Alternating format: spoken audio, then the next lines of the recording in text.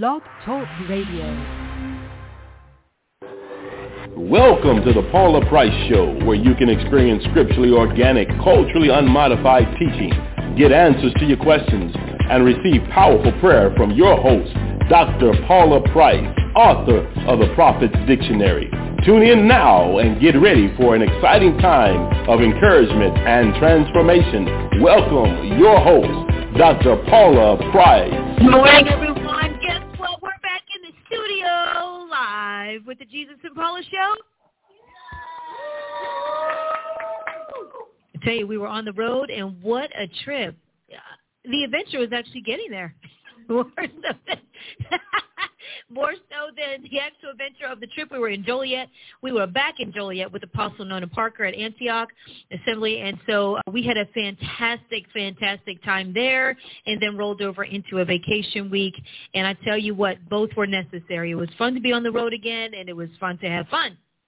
And last Thursday's broadcast, what you saw was Dr. Price's Sunday message in Joliet. Did anybody have to recover from that level of truth? I tell you what, the truth will make you free, which is why a lot of people back out of it, because they really don't want to be free. Living in ignorance is bliss. I mean, how many phrases do we have about some sort of alternate state of mind being better than reality, which is really being better than truth? And so she taught and lit it up. Republic or democracy, how witchcraft got into God's high places. That was one of the drop the mic, drop your head, drop to your knees and pray, just drop everything and go after what God is saying.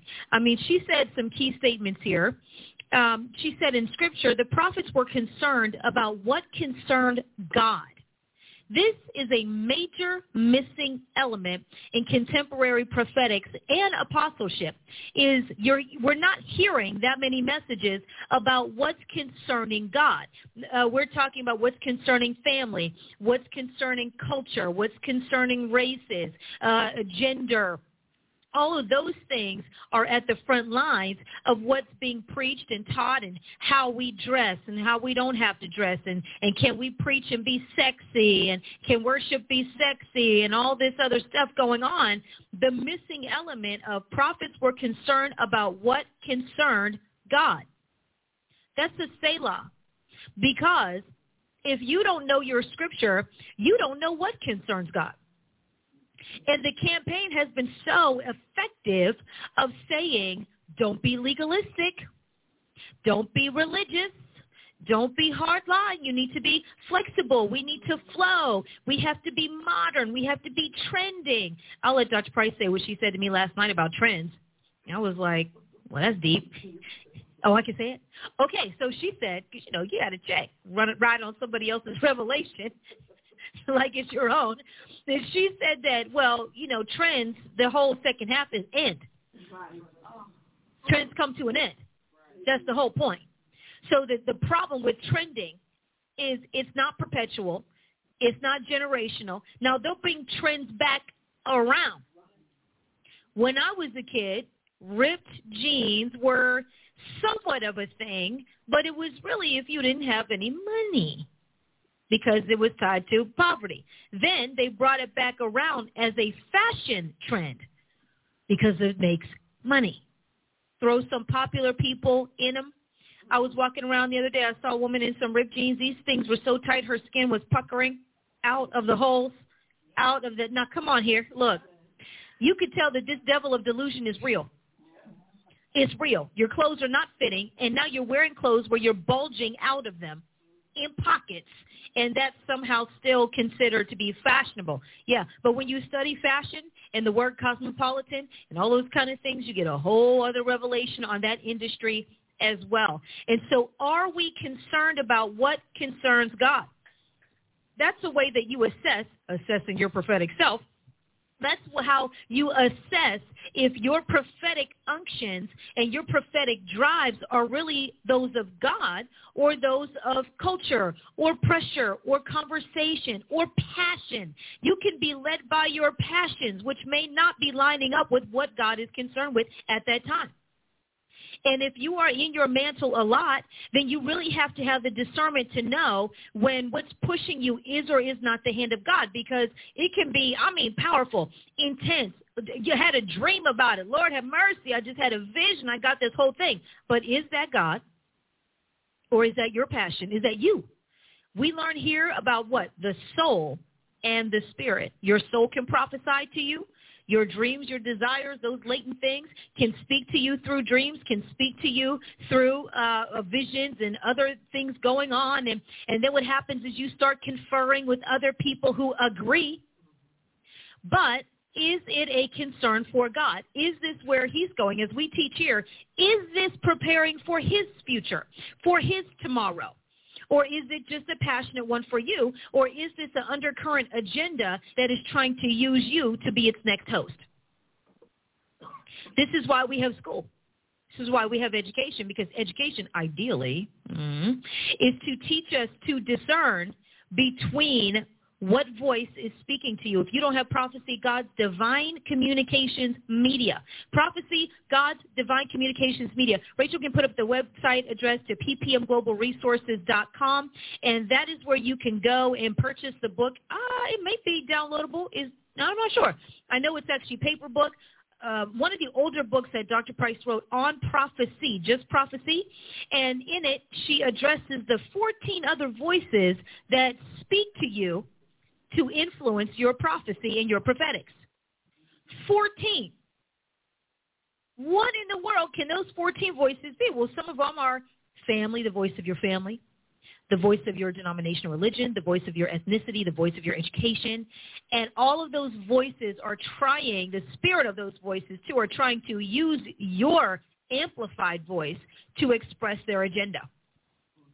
Which is why, again, if you don't know what God is concerned with, then you're really not sure if you're prophesying or speaking or upholding or building or tearing down what he's done with. Well, God would never. Yeah, you better be able to back that statement up. And that's easy to do in Scripture. You can find what he said he would never do. I would never. I will always. He's very clear on his mentality. What we're working out in our youth group is that what? God is a person. He is, right? He is a person. He is real. He has a mind. He has a personality. He has a will. And so she said that discernment is the ability to break something down into its subatomic particles, put it under a microscope to see what would have been hidden from you had you not explored it. We have brought discernment down to a quickening. AKA, the hairs on the back of my neck stood up. I'm discerning. Somebody walking in an unclean spirit just came in the room. I'm discerning that this happened. I'm discerning that that happened. So we have eliminated our mind, again, because in many things in Christendom, especially in God, we remove the mind, don't we? We remove thinking. We remove analyzing and assessing, and we jump right to feeling. We jump to unction, gut. It was my gut. Okay, well, but what does your gut instinct come from? And so when she broke that definition down, I was like, okay. So if you're talking about the ability, just the word ability means not everybody can do it. Able, not able. Able, disabled. Sometimes you have a hard time discerning if you have an affinity towards something. So then it's challenging for you to discern if you should or should not be involved with that because you have a natural pull toward it. You might have a bias against something or a prejudice. And so God wants to send you somewhere to do something or to be a part of something, and you're going to say, that's not God because it rubs you the wrong way. Is it? Is it not? So the ability to break something down into its subatomic particles. The what? The subatomic. In case atomic isn't small enough, let's go a little bit smaller. Let's go a little bit lower. Let's go a little bit deeper into exploring. So as we can see here now, any and every scripture you can think of that ties to being slow to speak, investigating. One man sound okay, the first person sounds right, then the second one comes along, you're like, oh, now we know the rest of the story. I would not have spoken on that had I investigated. So discernment is tied to investigation, which is a process. Investigation is a process. So somebody can bring you an issue or whatever, and you have to say, I need to think about that. I need to investigate. I need to explore. I need to go talk to this person or that person. I need to read up. I need to do my research before I come to a conclusion that may or may not be accurate based on this limited information that is before me. Discernment is inquiring below the obvious and below the surface, and then below that surface, as we can see, subatomic particles. Put it under a microscope to see what would have been hidden from you had you not explored it. Not had you not felt it. Not had you not sensed it. I'm just sensing, but exploring, because it takes a great measure of self-control to master discernment. I mean, sitting under Dr. Price for all these years, especially in my earlier years, I'm thinking, I know what's going on. And she's like, that's not what's going on at all. And you know what? The question I always ask myself, and God, I don't know if I asked her that much, was, how can you see that? Like, do your eyes see? Like, is there a biological thing that happens? I mean, I mentally had to figure out the prophet's mantle before I could even accept it as being a piece of my life. I would sit there and I would watch her prophesy, and I was like, so do you hear? Like, how technically do you do that? And if you can do anything trying to show somebody else or teach them, you can only take them as far as what's in them. You know, learn how to sing in 30 minutes. If you can sing, then we can improve. We can do something with that. I couldn't sing at all, and I took these 3 classes, and now I can sing. Well, the ability was in there somewhere. You may not have had the skills or the training or the teaching to bring it out, but a lesson can't put it in you, which is why we have assessments, because we know people, and I know Dr. Gale is in the room, Dean Gale, and you talk, well, I want to be in the prophet's program because I know I'm a prophet. Why do you know you're a prophet? Because I dream. Well, you know, I think my friend's dog dreams. Okay, starts kicking in his sleep and everything. So dreaming can't just be dreaming. It's like saying, how do you know you're an apostle? Because I've been to the nations. Well, FedEx has been to the nations on a daily. All right, birds fly across nations. So let's come on. Let's refine a little bit more. Let's expand it actually a little bit more and bring that definition in. Let's hone it in and diversify or unite really, because we have so diversified, divide. We've diversified, divide until we can just insert anything into what we want and say this is the new definition. We teach here that culture and morality is situational. It's based on the times. I just had this conversation with somebody.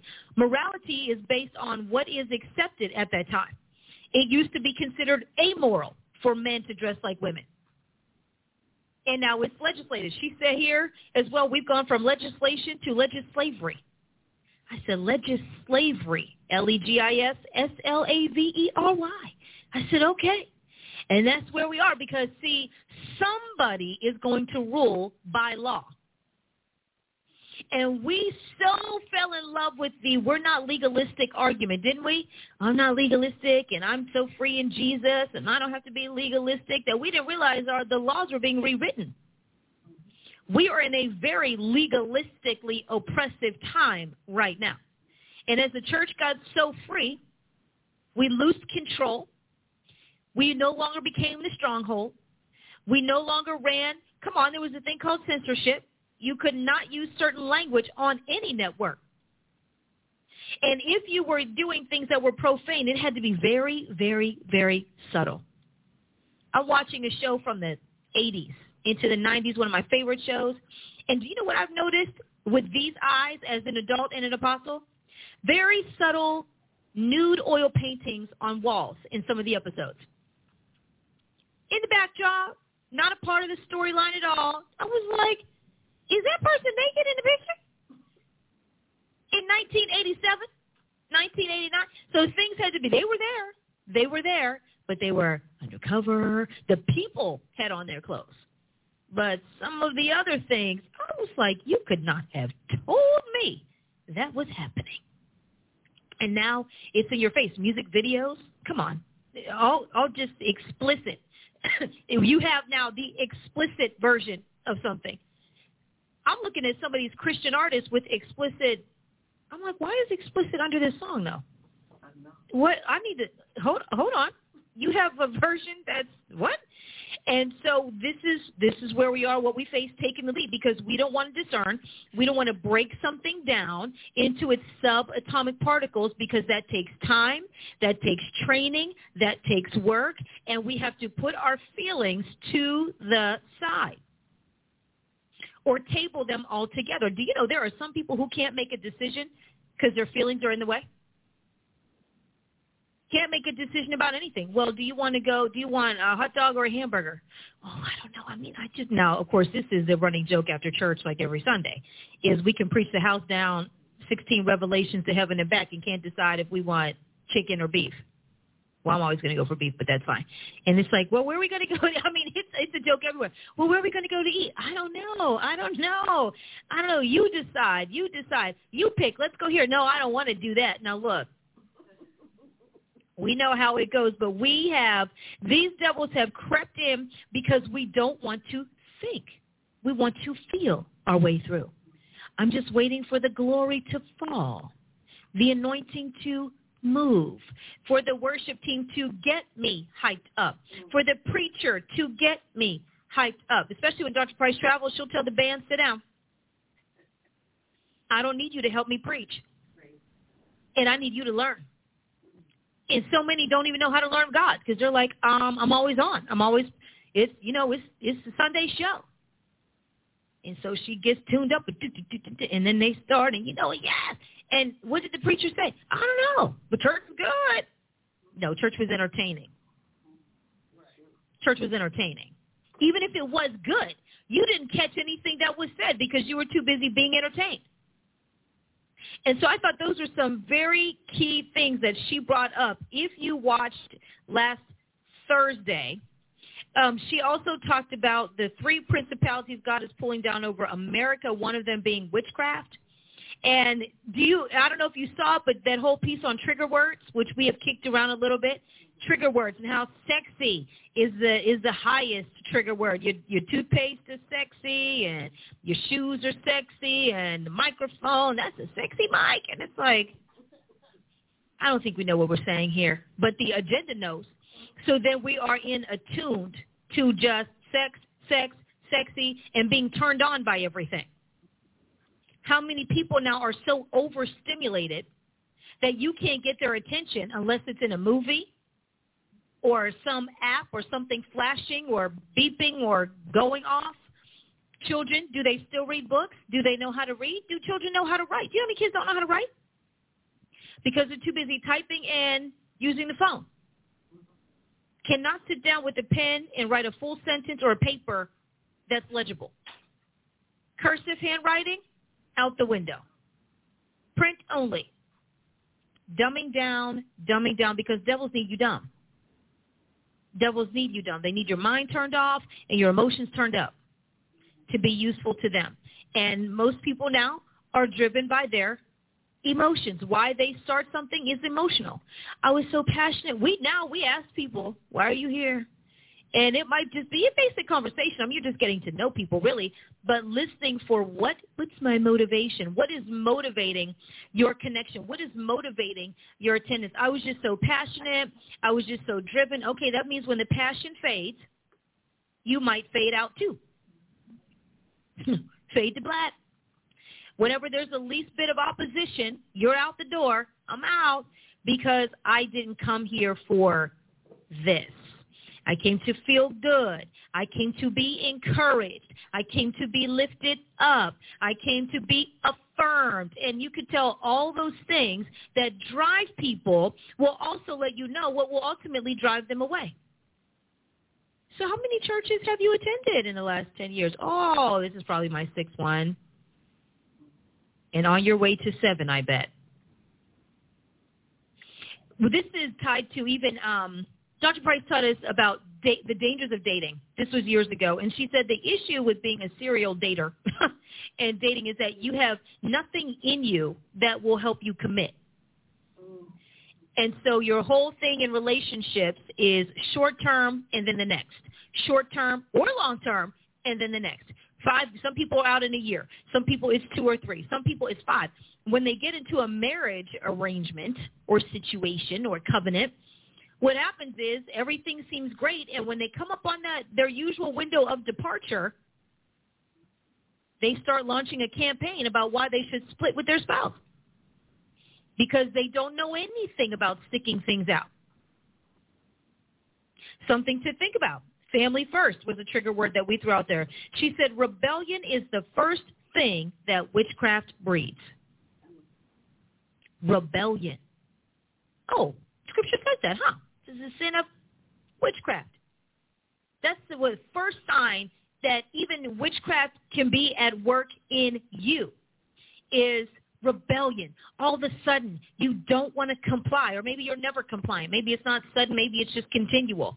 You can only acquiesce or comply so much. You never really convert. You never really assimilate. You never really fully adopt. Maybe you're just a good yes person. You fall in line and you check things off and you look like you're going along with the plan, but you're actually never really all in because somewhere in you is that root of rebellion. This has to be turned in this way. You had a creative idea to do it another way. That's why some people can't keep a job. Constantly being fired or let go or your hours cut back. This is how they fire you without firing you. Constantly cutting back your hours so much that you're like, well, I just have to find another job because I can't pay my bills. That's corporate confidentialing you. That's how they can get you out without getting you out and then not having to pay you severance. And so they squeeze you out. And people won't argue with you. They'll just maybe remove and remove and remove and remove. And so that rebellion piece is that with that element of witchcraft, because, I don't know, sometimes we just think that witchcraft is the cattiness. Don't we? The girls, the claws are coming out. And people are just fighting or controlling, but not realizing that rebellion is the huge thing. Now, rebellion is sneaky, just like everything else, because it hides in arrogance and it hides in all these other things to where you're not going to say you're being rebellious. I mean, very few people actually come out and say it, right? I'm not rebellious. I mean, I'm here every week. We didn't say you were absent. Absent would mean you're not here every week. I wouldn't say, but if the rule is to be somewhere at 7, you're coming in at 7:10 and sauntering in at that. Okay? If the rule is that homework has to be turned in by this time, you're going to do it whenever it works for you or whatever. If something, and so the rebellious nature is to not follow instructions, to be disobedient, and oftentimes with a very good excuse. It's consistently being that way.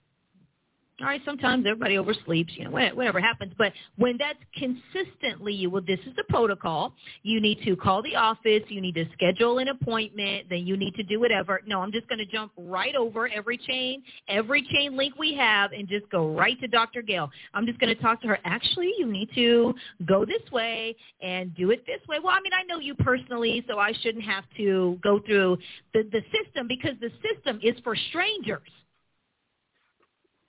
Not for people you know, right? I mean, that's like the mentality that you can get. Well, the protocol is for other people. It's like when you have boundaries in your life and the people closest to you just think that because they're close to you that they should be able to mow down those boundaries because, hey, we're cool.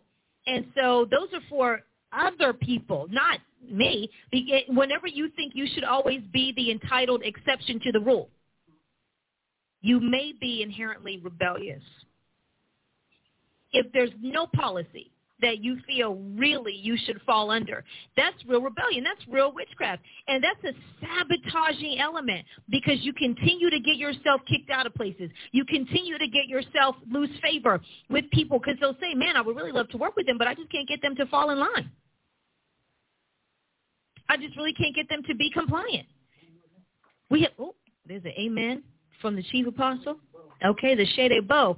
There, you really have plans for this person, but you know that as soon as you unleash them, they will unleash on your organization or your family or your whatever that rebellion, or which produces disorder, chaos.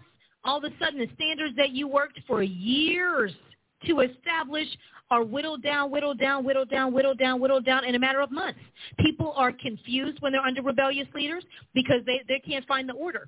They can't find the structure. Sometimes when you're rebellious, you tell yourself, well, I'm just interested in results. I'm just interested in results. You know, all that other stuff is fine. I'm just interested in results, which means you're bypassing the whole process that will get you to those results because you're so in love with yourself. I agree. You know, one of the hardest things to do is to train a person who is rebellious, and they're calling it independence and preference. Or my personal favorite. The Chief Apostle's back, y'all. That's just me. Yeah. Yeah, but the problem is I'm having a problem with you. See, that's the problem I'm having right now. But, you know, I'm so happy to hear you talk about that, because one of the things that I have talked about, when we say rebellion is as the sin of witchcraft, I think rebellion is aggression. And it is. It's suppressed aggression. Ooh. It's behavioral aggression. Hold on, let me get on my notebook. Hold on. You know, see, we think we understand. You don't get in trouble when you first start. I have a handful of rebellious leaders who swear they're devoted and loyal. I'm like, but you change everything I do. Everything. You change it, you alter it, you slice it up, you delay it, you reprioritize, re-rank. You can't deliver on your word. You can't shut up, but you can't put up. Oh, my. I'm talking about the people who couldn't make the... Because they couldn't comply. Other things going on. And when you think about it, when you look at it, rebellion is mentioned about 9 times in Scripture, but the first time that God talks about it is rebellion in the heart. And that's important because, see, we got here by rebellion. We got here by culturalized, socialized rebellion. I know, isn't that interesting? That's how we got here. We have a culture of rebellion. What is disruption? What is cancel culture? What is progressive? What is communism? What is socialism? Oh, think about it. All of those are rooted in rebellion. And rebellion is a very interesting word because it actually means war waged against a government by some portion of its subjects. Originally, especially against God or church authority. That's rebellion. Like the people are like, you gave the example of the person who is going from here to there and there to here because you're trying to find someone who will indulge your rebellion and who will reward your rebellion with position. So I've been out here a long time. So you call your rebellion innovation, creativity. Thinking outside of the box. Thinking outside the box. And I'm going to crush that box. Being progressive. Being progressive, you know, being creative, showing initiation. All of those are trigger words for rebellion. And you need to know that they're trigger words because when you hear them, you feel like you are suddenly, even if only abstractly, a member of the pack. You are validated by a particular group that won't be pushed around, that won't be told what to do, that won't be ignored, won't go away. Now, the problem with rebellion in the church is that the church has suffered rebellion for like ever, but we like to fancy ourselves as obedient. And so if we're obedient, we won't push back on a rebel. That's how we got here too. We won't push back on a rebel because we're loving them to Jesus. We just going to love you right on to Shedebo. Somebody ought to hit it. I know that's right. We're loving you to Jesus. We're forgiving. We're being meek. We're being merciful. So when you meet a leader in Christ who said, I'm not going to play with you, are you out? Because you need the very kind of moldable, malleable leadership that is intimidated by your strength. See, rebels push forward on their strength. And so, and they don't just do it. What you see, by the time you get in my face, you've already circulated in my group. You've had these, these kind of seed drippings. You've dripped in there. You've dripped in their conscience. You've dripped in their conversation. You've dripped in their talk, and you really are being you, and that's okay. Except you is rebellious.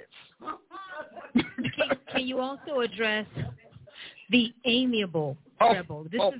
You were the only person I've ever heard talk about the amiable rebel. I have amiable rebels, which are the people who use their charisma to seduce you into liking them or wanting to affect you emotionally so that you agree with them without thought. The amiable rebel will say, well, Jesus has a whole, a whole parable on it. We got the parable of the two sons. Son, go mow the lawn. Okay. Yes, Dad. Glad to do it. Never do it. The other son, go mow the lawn. I mowed it last time. He never has to mow it. But yet eventually will do it. So the amiable rebel will always use personality to disarm you and to distract you from their rebellion. They're going to use gifts. They're going to use trinkets. They're going to use flattery, always flattery. They're going to use public service, meaning they're going to do what they do for you in public so the public can see and approve them, but behind the scenes they can't deliver, and they don't deliver. And so having been in this thing a very, very long time, I've met a whole lot of personalities, but the personalities tend to fall into pretty much a group of maybe 7, no more than 10 or 12 different categories. But the amiable one is the one that's everybody's friend and everybody's enemy, or everybody's frenemy at the same time. Oh. The amiable will always push their work off on you and tell you, thanks for being there for me. Now, they're never there for you, but thanks for helping me out. You're always there. You're my friend. They'll always use emotional deficits. Wow. They'll to goad you into doing it. So they'll use your sense of rejection, inferiority, abandonment, lack of knowledge. They'll use your need for love and affection. They'll use your need for approval and acceptance. They'll do all of that so that you become their slave. And you don't realize you're their slave. Wow. You don't realize it.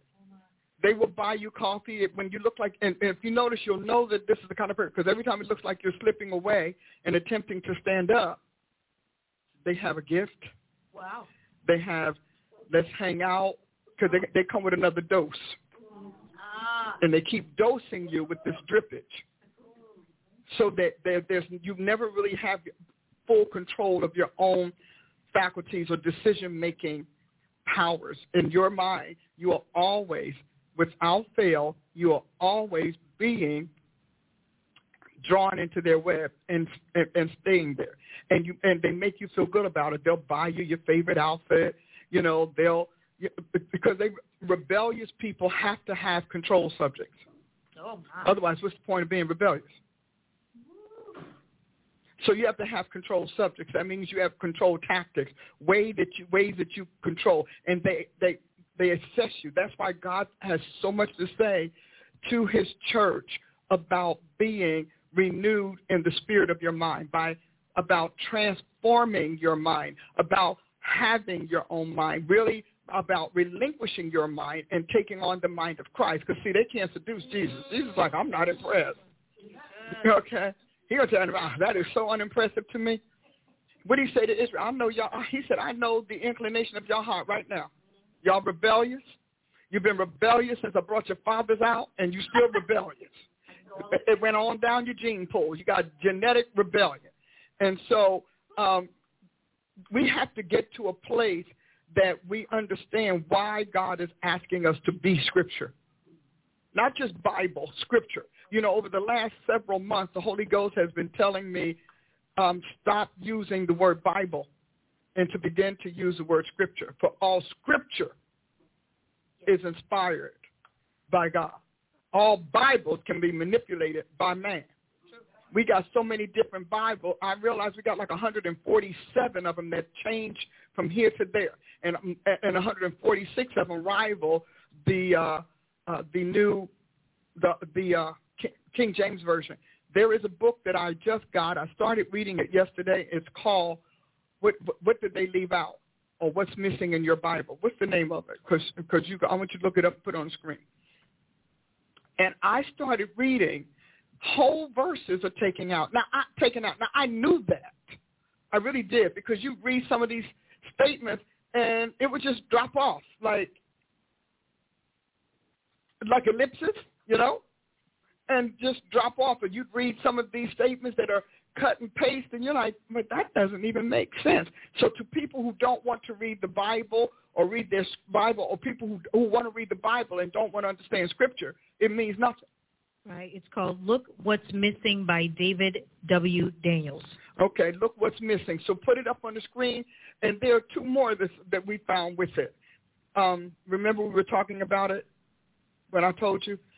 Look What's Missing. Now, I tell you, when this man started pointing out, like he says, the majority of the Bibles today ignore Acts. I'm going to go eliminate. Why they changed the Bible? Why they changed the Bible. Why they changed the Bible. And so, but if you look at Acts 8:30, when you go into anything but the King James Version, he said the majority of them eliminate Acts 8:37. Now, I was like, really? But how do you know it's missing if you don't know it should have been there? Right. Okay, and that's something we should know. 8:37. And so he said, in Acts 8:37, and Philip said, if thou believest with all thine heart, thou mayest. And he wanted to be baptized. And that whole, he gives you backstory on these scriptures, why the eunuch wanted to be baptized, was glad that he could be baptized in Jesus, because when they had annual events, anybody who was maimed, eunuchs, whatnot, could not be among the congregation in the synagogue or the congregation of Jews. And so he's both a proselyte, meaning, he's Gentile, and he's a eunuch. But now that's just one. He had another one. And so I picked it up and found it very difficult to put it down. Why? Because we like to say we word churches and you don't know what words you have. So he did teach me something. I learned a few things, and I'll get back to our subject, but I think it's worth interjecting this. Do you? So he did teach me a couple of things. One of the things he said is when they tell you that they got that information from the original text, he said it came from the Alexandrian Egyptian translations. Oh, interesting. Egyptian okay. And so and he says, so when they say original manuscript, what they mean is the original recopy or the original errant copy. Here we are, we're thinking original text or original. He said, first of all, nobody has done anything with original manuscripts since the first person to do it has copied it. Everybody's running on a copy. Our job is to find out who copied it correctly. Well, we understand that in modern language, especially if you want to misrepresent somebody. And so there were those who did word for word verbatim, picking the right synonyms. Because, see, I'm a writer. I know how important synonyms are. Yes. I make a big deal when I train my students.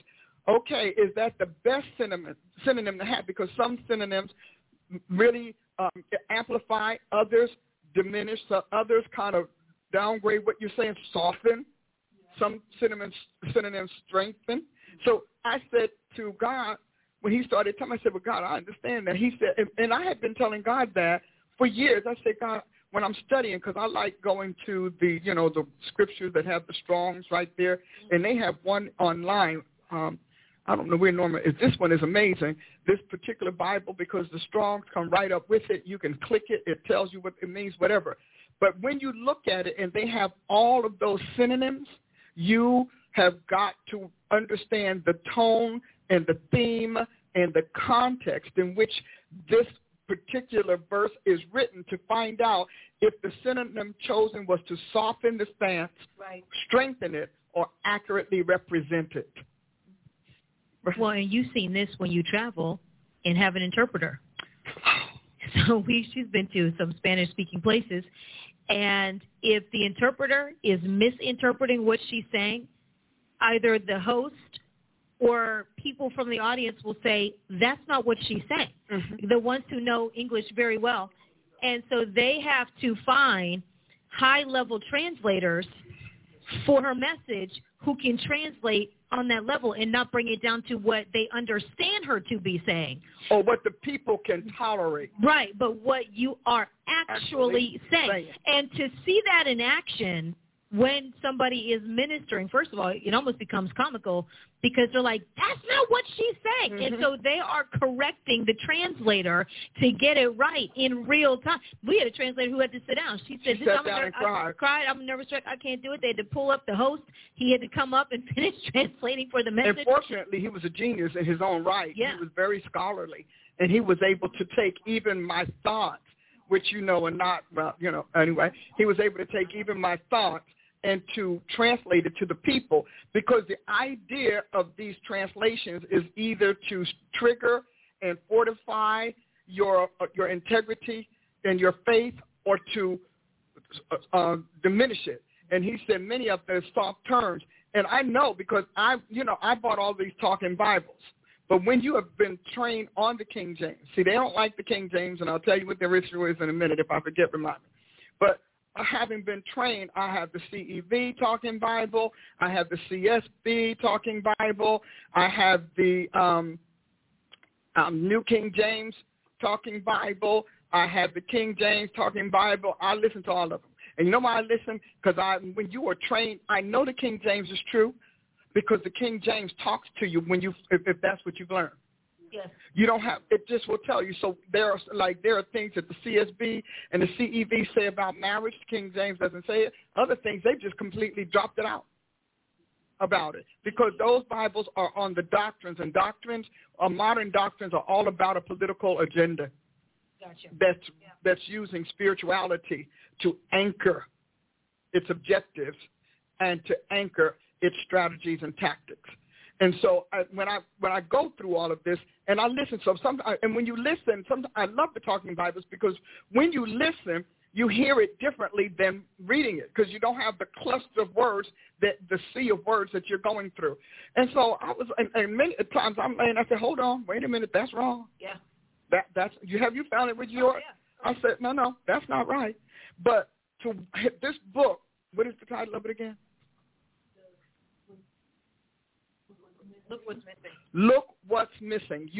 If you are a scholar, and one of the things that he says that really validated what I believe, and I think validated his work, is this. He kept saying, but that's not what the apostles and prophets wrote. He said, that's not what the apostle and prophets wrote. So we have people who are not apostles or not prophets, or who are actually title only, titular apostles and prophets, telling us what the kingdom of heaven has designed for the earth, what Jesus Christ, creator and maker, has intended and constructed and also embedded in creation, and they're downgrading it because they're making it modern.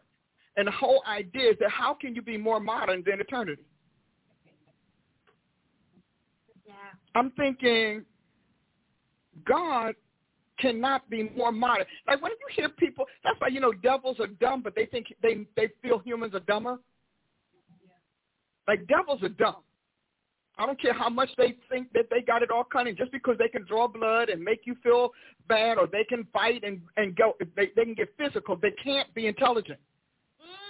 They're just physical. They're keen. They're cunning. They need human faculties and human abilities, which is why Satan entered Adam, for them to get the upgrade that they lost when God downgraded them and banished them from his realm. Now think about the technology that it takes to banish an entire population from an invincible, impervious realm. Think about that. And then to develop an encryption system so tight they can't get back in. no matter which way you try. Now, see, that's not obsolete. That is not outdated or outmoded. That's supreme being. God's supremacy shows in Satan's failures. Surely he made man upright, but he has invented many schemes. Yeah. So when I say, like, I'm so not impressed, I realize that he can play with dirt and dust. They have to do everything with dirt and dust. Did anybody notice? Yeah.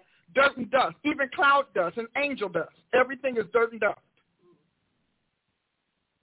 That says, is it me? Does that not say a lot? We were made from angel dust. No. Our bodies were formed from an earth that was pretty close to heaven's model, texture, and context. All right? But we were made by the word of God. God said, let there be. There was no handiwork. Let us make man. How did he make man? He did not make man out of angel dust, because angel dust is still dead. Is the ground for your sake. So if angel dust was on the ground, it's cursed. We sitting there asking God, how come humans are not more perfect? You need to ask the angels whose dust y'all used. Okay? Like, y'all dust is dusty. And angels die. Yeah, at least that's what they're saying. The angels' hatches die, and, well, angels do die. Isaiah says that too. But I mean, come on, Satan and his angels died. They're dead. They're the dead version of the Creator's handiwork. And if you're dead, you can't give life, which is why artificial intelligence is his obsession. He's trying hard to match his maker, and he can't come up to standard and code because he doesn't have access to the codes. Right. He is making AI from the same dead dust that he inherited when he entered Adam and killed his seed. But see, we can't argue these points because we're too busy being, I don't even know what. I got a whole lot of synonyms I'm not going to use. Praise God, I'm going to drink some of this here. This is wonderful stuff. Bless the Lord. Is that good? So when you think about it, what entered Adam was rebellion. Genealogical, genetic rebellion. For it is the spirit that gives life. The flesh profits nothing. The body without the spirit is dead. So humans are born rebellious, and they're born to rebel against God because the spirit that replaced Adam's Holy Spirit and the Holy Spirit that was bonded to Adam's spirit became the spirit of the serpent, who had already lost the war. Now, I'm one of those people where it said, well, the devil's defeated. I used to say, really? Because he still seems like he's doing well. No, he's defeated because the moment God downgraded him, he's defeated. So everything he starts from ground zero, and his ground zero is defeat. But you don't know that, and you don't care about that because you don't know that you are the 100% antithesis in your new creation spirit of what he is. I have come that they might have life. Why is Jesus saying that? Come on, people walking around breathing and carrying on. Why would he say, I've come that they may have life? Because they were living on eroding life, decreasing life. Think about it. So they were really not alive. We're really, as humans, coming into the planet, you're not alive, you're just animated. You're living on the breath of life. So you're living on what God breathed into the body, not what God made on day 6. When I hear preachers preach, we're going all the way back to the garden. No. The garden had the serpent, and he had his whole horde of angels waiting outside in the cosmos for Satan to trick Adam to give them access to the planet. Because God had them locked up. Remember, when we do Genesis, Paula and I were just talking about Genesis 4.something. How many rounds? But I think that if we just did an entire deep dive study of Genesis the way God lived it. See, we talk about how humans wrote it. I talk to you about how God lived it. and how he's living it and how he's living with it until we have life. And so when people start talking about, yeah, but I don't care about people's problem with God. And neither does God. Otherwise, they'd stay forever like him. You got 70 years and you out. And you make all this noise and you're gone. All this upheaval. And you go to the dust just like a bird, just like an ant, just like an insect. So, really? So anyway, so when I was thinking about it, he said, but the breath of life, he breathed into man the breath of life, and man became a living soul.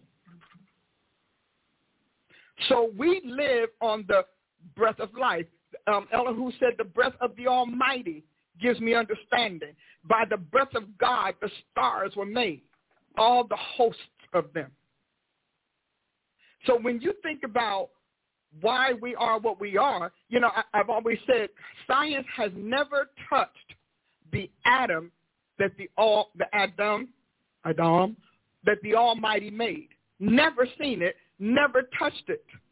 Because the minute the serpent, who's dead, who's cursed, who's doomed, who's impotent, enters Adam, it ceases to be the Jesus model. When they start talking all of that to me, I'm like, no, Well, I just don't believe. I don't care what you believe. The fact is, until you can tell me that death is a lie, that sin is a lie, that sickness is a lie, that disease is a lie, that aging is a lie, if you can prove all of them to be lies, then I'm going to believe your theory. Otherwise, you don't know what you're talking about because you can't keep yourself alive.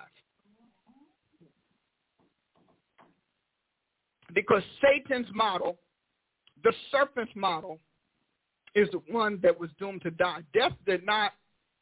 Adam did not die because God struck him. He died because he switched out the spirits of his life. He switched immortality for mortality.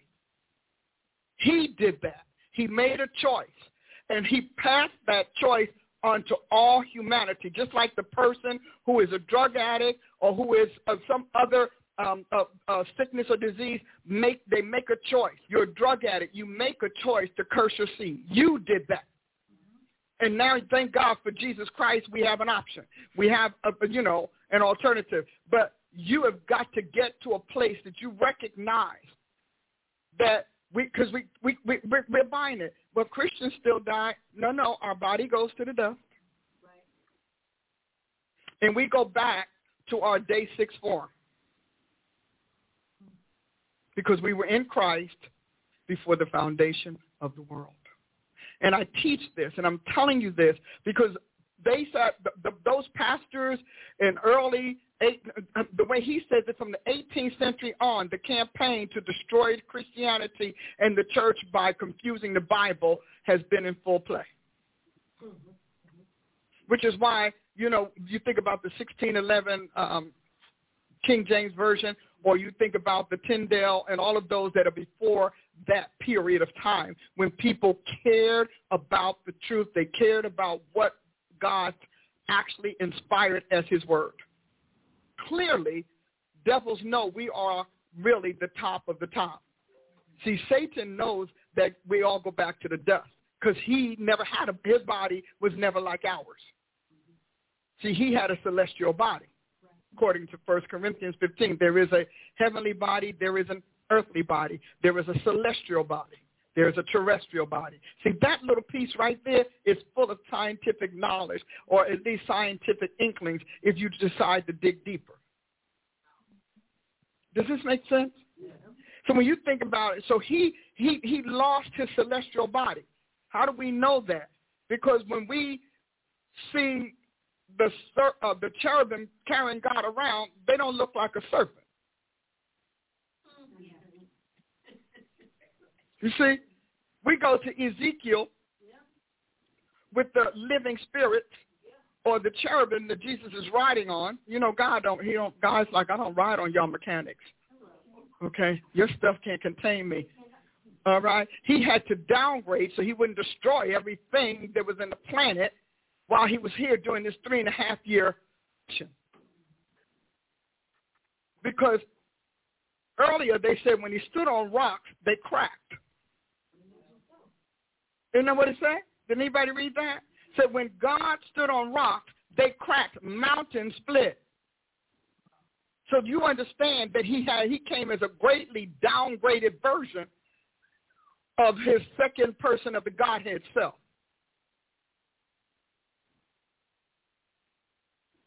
See, that you want me to shut up for me. Just want to hear about something. But you need some help. What do you need, girl? So he can sit on Mount Olivet and it not crack. See, there are nuanced things, nuanced realities that you have got to pay attention to when you start thinking cause and effect. You have got to pay attention to them. Every time he showed up, it was lightning, it was thunders, there was storms, there were tornadoes, earth cracked, people died. Same Jesus, because it said his goings forth have been from of old. So now he has to come and not destroy the planet by his very being. Now, how does that work? So God, what does he do? Does he just yell at the rock? No. He said, I am the way, the truth, and the life. As creator, say creator. As creator, he made everything right. Sin caused it to go wrong. His presence, the truth, what he exudes, the things try to fix themselves. They try to right themselves because they're not acceptable or presentable to him.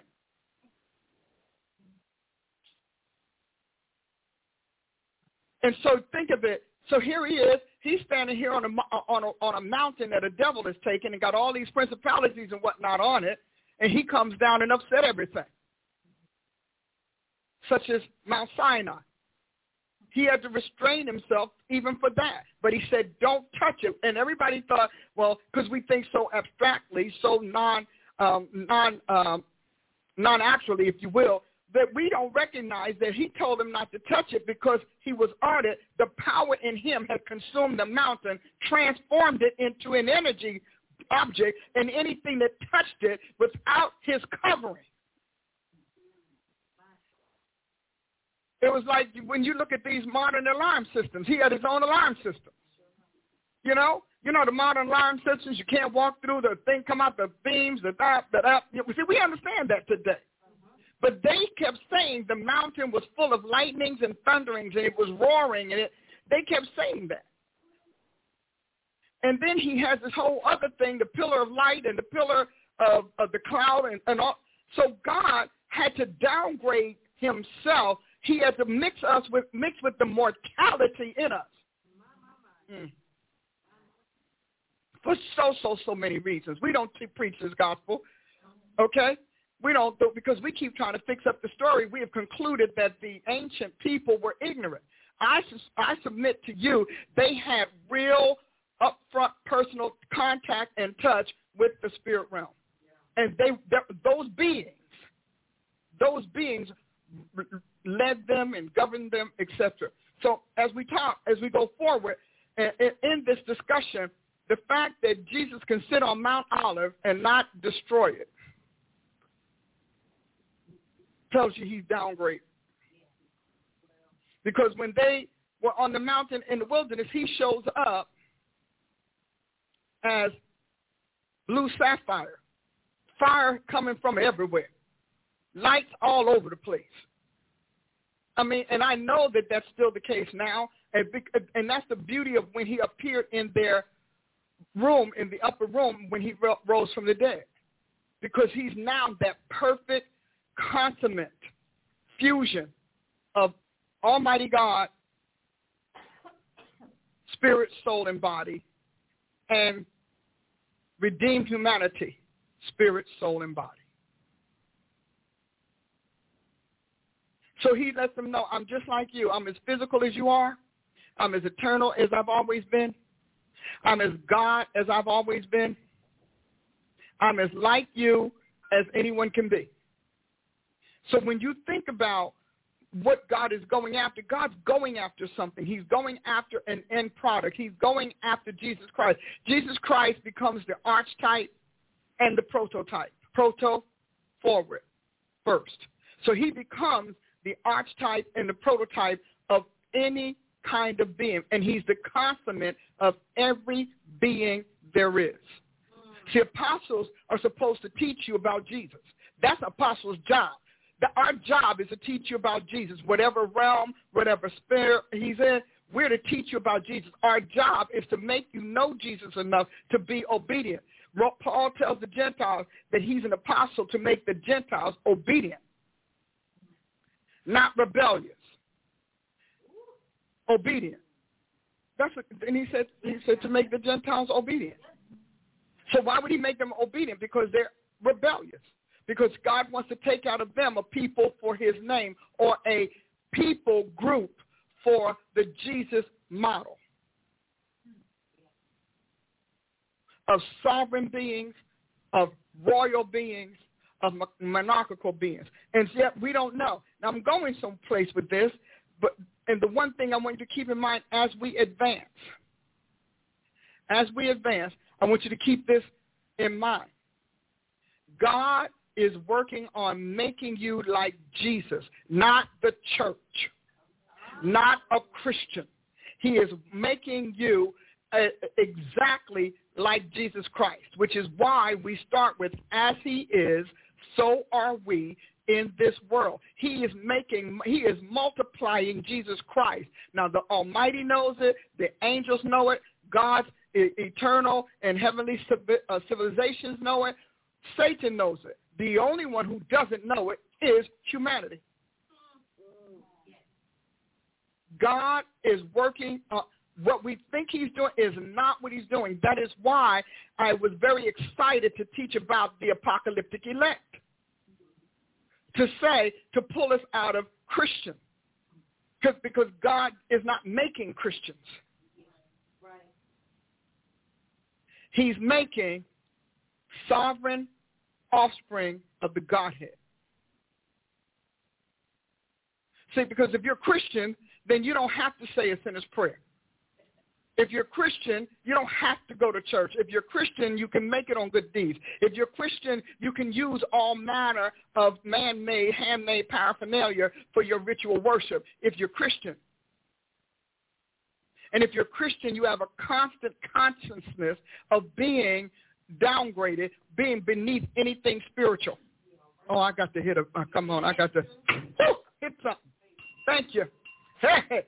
Because that's the idea of Christian doctrine as it has come to us, that we would consciously and constantly see ourselves as mortals, as useless, as doomed, and beneath everything spiritual, beneath every spiritual being. Not above only and not beneath. So we walk around constantly, day and night and day, trying to make ourselves acceptable to God, trying to make ourselves mean more to God. Nothing can mean more to God than Jesus Christ. God, I'm telling you, nothing. God has nothing in creation that means more to him than Jesus Christ. Because Jesus came from his being. You may love your adopted child with all your heart, and you may say all of those things, but the fact that something came from your flesh or your being will always have that little bit of an edge. Now, the children may never know it, but the dignity that you feel of having a copy of yourself in the planet. He is the what? Image of the invisible God, the exact image. God feels about Jesus in ways humans can't imagine, even though we love those who come from our body. So when you say, well, what is God doing? All of the saints, what is God doing? God is taking care of Jesus. And then he lets Jesus take care of us. God's one objective is that Jesus Christ gets everything he gave his life for. Everything. That's God's right now, his obsession, he's obsessed with Jesus Christ. And he told Jesus everything. He so loved Jesus. He so appreciated him. He said to him, God gave him all things. And then what did he say? He said, in him all things consist. God put everything God in Jesus Christ. Because he's the firstborn. And for a long time, he was an only child. Only begotten. So he started out as the only born. I need you to think about this because, see, these preachers have given you the impression that you mean more than Jesus. Nothing means more to the Almighty than his first begotten Son. Jesus is God like for like in a body that can move around. Jesus is the only begotten because he was the first begotten before God made angels. Satan was born into Jesus' realm. Or better yet, made. He was constructed because he's handmade. He's not reproduced. He's not procreated.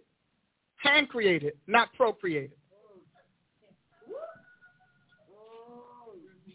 It's important that you get this because you have to upgrade your identity. And you have to stop thinking that because he's been around for eons, he's above you. You were in Christ before the foundation of the world. You were in Christ before the earth was.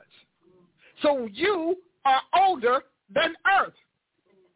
You pre-exist, predate earth.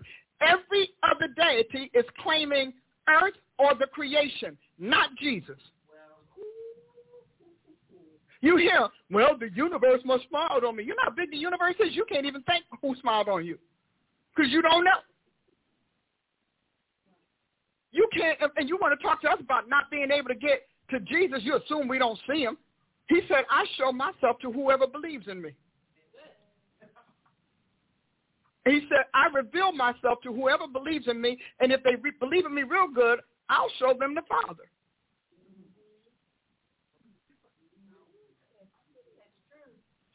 And didn't he say that? So I don't have a problem seeing Jesus. We hang tough. We visit. Yes, we do. And before you ask me what color he is, he's all colors. That is why whenever people see him, he looks like a kaleidoscope of color. He's all color. Because the man holds a patent on everything, and the patent is cellular. Yes. He holds the cellular packet, atomic packet, on everything in creation. So everything God made, he put in Jesus Christ as his cell, as his biological structure. So people are, well, you know, is he black? Is he white? If he's in Africa, he probably going to look black. Come on now. Okay? If he's Asian, he's going to look Asian. Because he can change. And the Bible tells you he changed how he looks. We saw, he said, the gardener. And then next thing you know, he's the Messiah. Wait, hold on. You gardener, Messiah, what are you? And so his patent is dynamic, which means it's immediate. He can be anybody he wants. When people have those arguments about Jesus Christ, they're locking themselves into his 3.5-year existence ministry on earth and his 33.5-year existence in the planet. Before then, he's everything. He said he's all in all. In him, all things consist. I don't have physiological arguments about Jesus Christ. Because if we have to have that argument, I know that he's not in you. My God. My God. So what's the point? If he's not in you, who's going to convince you? I'm going to have some more of this stuff, don't you?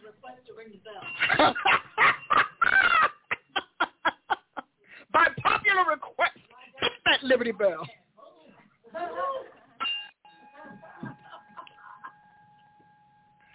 See, if you don't know and you can't come to terms with what and who he is, And then you can't become as he is.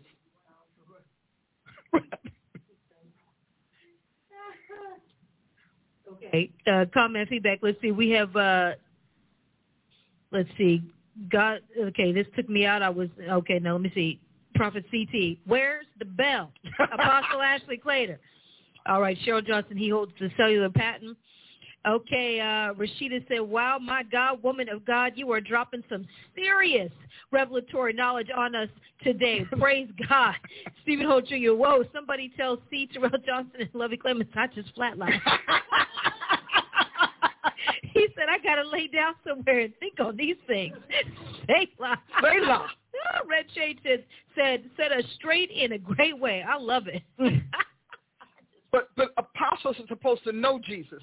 That is why you can not be a legitimate first-class apostle if you haven't seen him. Because you can't describe him. You can't demonstrate him. You can't cognize him. You don't know him. So you're sitting here, you're operating on second, third, and fourth class information on the Lord. And that's good. You're getting it from the Holy Ghost. But you're not getting it from the being, the man and the God-man, Jesus Christ. He wants to be known, but he doesn't want us to exploit him. He doesn't want us to trip his people up. You cannot be a class A apostle if you've not had that face-to-face. I'm going to tell you, and I do say, now you hear people say, well, I just don't believe that. You're right. You shouldn't believe it, because if you had it, you would believe it. So why are we having a conversation? If he hasn't made himself known to you, and every time he does it with the apostles, he first came to them in the flesh, did he not? And those who were called to him knew him, because he was already written inside of them, because they were in Christ before the foundation of the world. So they knew him. Andrew, we always talk about Peter, but Andrew was the one. Andrew said, hold on, Pete, come here.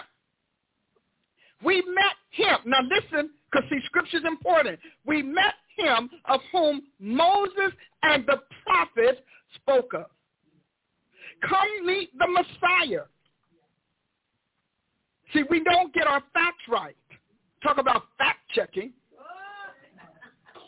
Okay? And so we don't get our facts right. And he said, so he goes and Andrew knows he's the Messiah. How does he know? Because the prophet John the Baptist had already primed them for his arrival. The prophets are failing because they too don't know Jesus Christ. They can't prime the people for the Messiah because they're too busy priming them for the demons.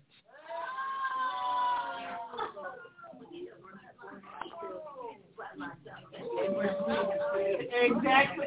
Yeah, we probably need to get one of those. We probably need to get one. You know how the heartbeat, you know, the monitor.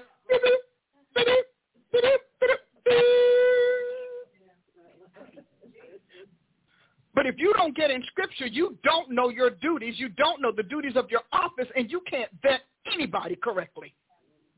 Because you vet according to what you are impressed by. Your system, your process is about impressions. Now, there are a lot of saints who saw Jesus, but not everybody was brought into his office. And there is a difference. He brought those apostles into his office, into his royal realm, into his sovereign realm. And so you could talk all day long about, I'm an apostle. You can be a second, third, fourth class apostle. I'll let you be that. In our organization, I commission you from grade 3 to grade 5. But I'm telling you, when you've been with God, you don't even have to brag about it. People are going to tell you. Yes, they will. They tell me all the time, yeah, but you didn't get that from people. No.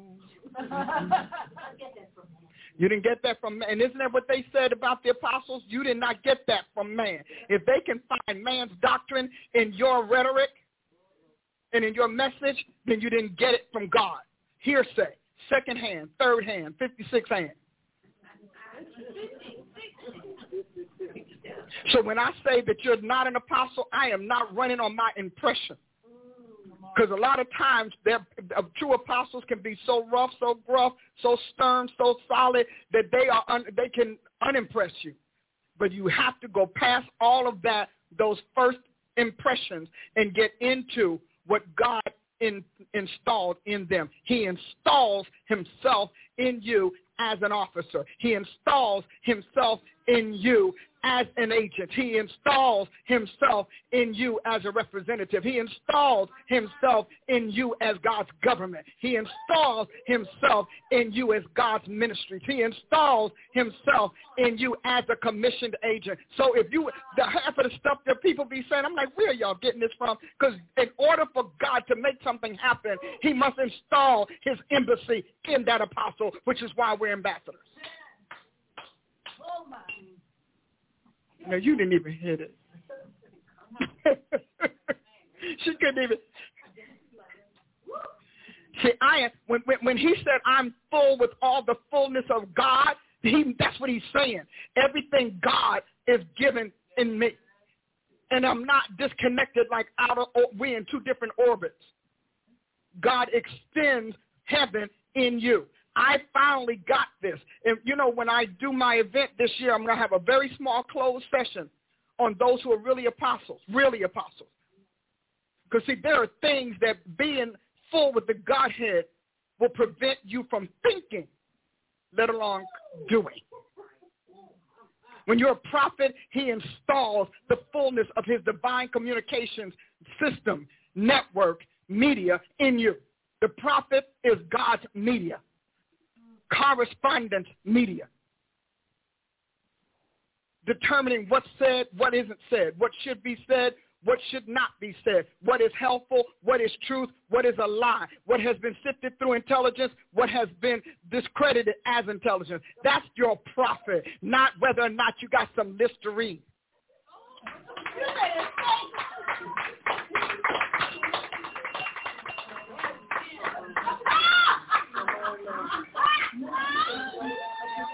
I just want you to understand that John the Baptist probably had bad breath.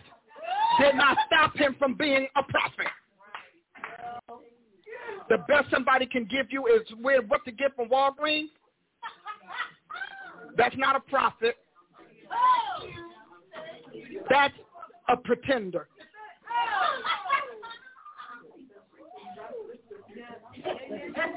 I can't imagine somebody. That's why you know these people are not in the office. The stupid things they say, those are not even official things. They're not even divine official things. There's nothing official about that. Come on, your mama can tell you to go store, give your grocery list to go buy something.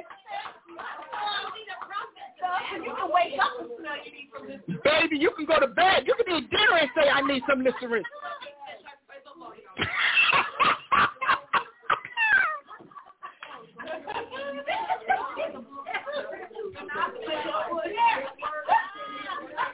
And that's making a rounds on Facebook. That's making a round. That is the hype. You have just told us you are not a prophet. You have just told us the office has not come to you. You've just told us the office wasn't dropped to you. You've just told us the office isn't talking to you. You just told us you don't have access. You've just told us you don't have the code. You just told us that they took your key to the media room. That's what you told us. Yes, I'm going to say it. Let me tell you, my prophets better not bring me something stupid like that. You let them try it if you want to. Come on and bring me something like that. Bring it. First of all, I systematically defrock you. See, I don't just say, give me your papers. I begin to pull out everything that was installed in you because it's neutral in you. Your incompatibility and idiocy are neutralizing the intelligence and the supremacy of that office. So your gift is your gift. And if your gift can't come up to task, I'm sorry, we don't need you in the office. I'm pulling them out of the office by the power vested in me in the Lord Jesus Christ. I evict them from this gracious, eternal office. I evict them. I pull out. I cast out every imposter. I cast out every traitor. I cast out every turncoat. I cast out every liar. I cast out all of the pretenders. I cast out all of the ignorant. I cast out all of the unvetted, untrained, uneducated.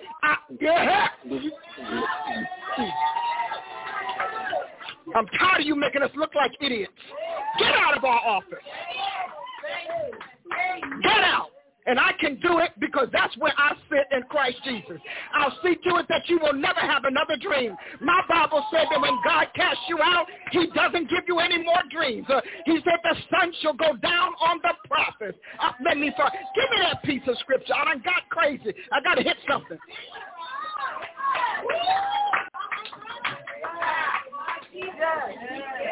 That's what apostles are supposed to do. We're supposed to guard the king. And we're supposed to guard his reputation. And we're supposed to guard his credibility. And we're supposed to stop pandering to lies. And we're so busy trying not to hurt the errant and the illegals' feelings that we will not defend and back Jesus. So I'm going to read y'all a piece of scripture. Find me.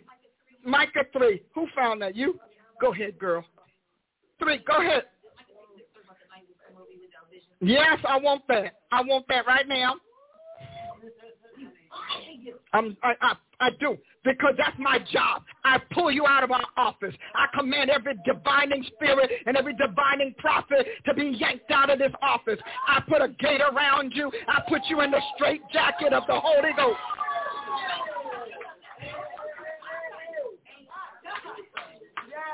I'm tired of it. Tired. Just tired of it. Tired of it.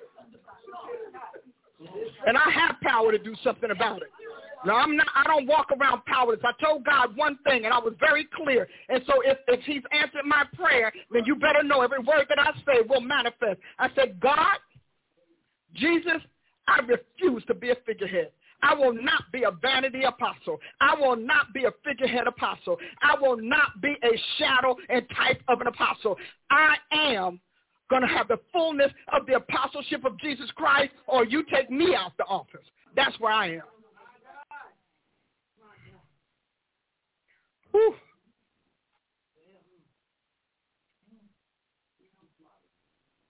Now you said it's 3:6, right? Yes, Micah. All right. Micah 3:6. All of you all who are real, go to Micah 3:6.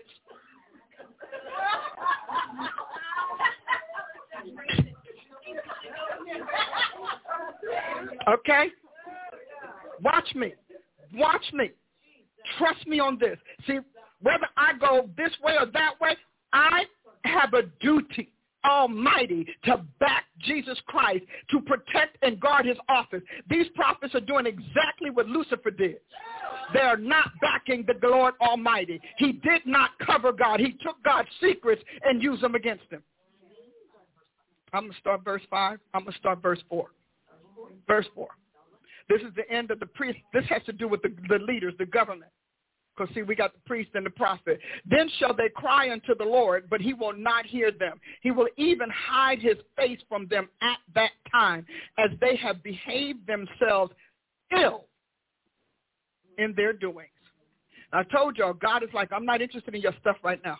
I don't care. So if you're getting answers to some foolish prophecies, you better know that that's a divining devil, and he is not, and the Almighty is not supplying that, but the devil who's looking to enslave you is. Now, thus says the Lord concerning the prophets that make my people err. Yep. Is that in there? Did it say prophets and err in the same sentence? Okay, I just want to make sure. Prophets and err, same sentence. All right. That bite with their teeth and cry peace, and he that puts not into their mouths, they even prepare war against him. Now, I'm going to go to a translation that we can honestly, we're going to give God praise. How about that? Let's give God some sugar praise. We're going to go Micah.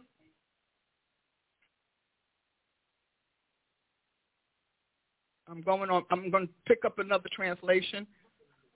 Okay? Because I want you to hear this.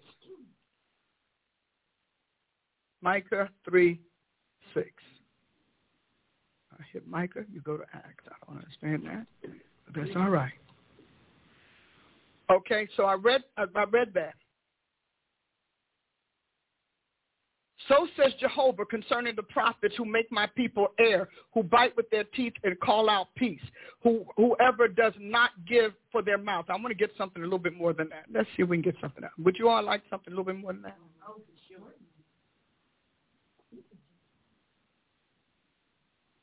Has anybody found another one? I got like 40 here. Y'all hang tough with me.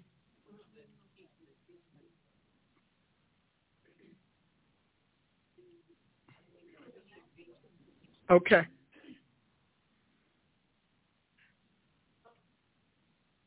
All right, who bite with their teeth and even prepare war against these who do not put something in their mouth. The prophets are turning on and attacking the people who don't pay them.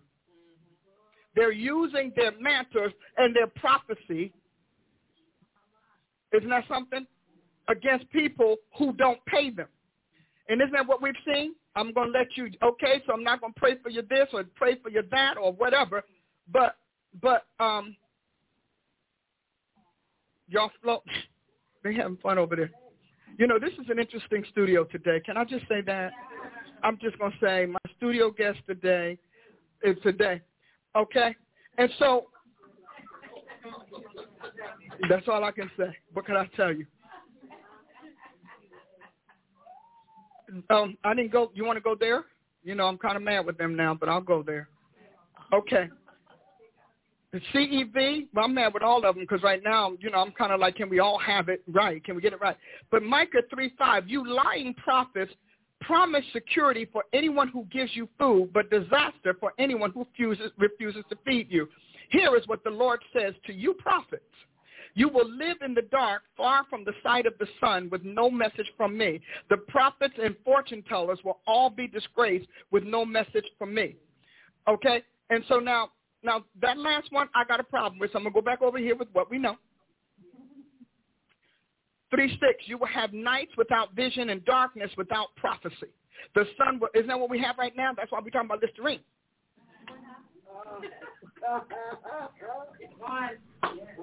Because God is not speaking to them. You can tell because a prophet, if you go to Jeremiah 23, I just want to give you this. It says, and here in the King James Version, it says, therefore night shall be unto you, that you shall not have a vision, and it shall be dark unto you, that you shall not divine, and the sun shall go down over the prophets, and the day shall be dark over them. Now, they said prophecy, but divine, because he knows that the prophets have ceased being the mouthpiece of God and have become the voice box of devils. Wow. Divining. So, I mean, and I just want to, I really like this part, Micah 3:5 under Albert James' commentary. He said, the prophets that make my people err, flattering them in their sins and rebellions, promising that they shall go unpunished, that God is not so strict, will not put in force the judgment ties threatens, or the judgments he threatens. So Isaiah says, of my people, and I want to go back and read these. He said, O my people, they which mislead thee, and the leaders of this people are its misleaders, and they have led them to destruction. Now, and I'm reading here because, you know, they're using Old English, and I'm trying not to be old. My Elizabethan is not too good. All right. And Jeremiah, the prophets have seen for thee vanity and folly, and they have not discovered thy iniquity or reveal all that stuff God needs to fix to turn away your captivity, and have seen false burdens and the causes of banishment. No error is hopeless, save what is taught in the name of the Lord. So I'm saying this to you because I got one more to read. When God was training me to be a prophet, first of all, you cannot be a prophet if you've not studied the prophets. Because you kind of need to know what the predecessors are. It's like an attorney never studying law than the precedents before them, not going through the cases. The prophets give you God's case law and his case situations. And so he's saying here, again, that the sun will go down. This was the first word that God gave me. The second one God gave me was from Jeremiah 23. You're going to like it. How you know a prophet is false.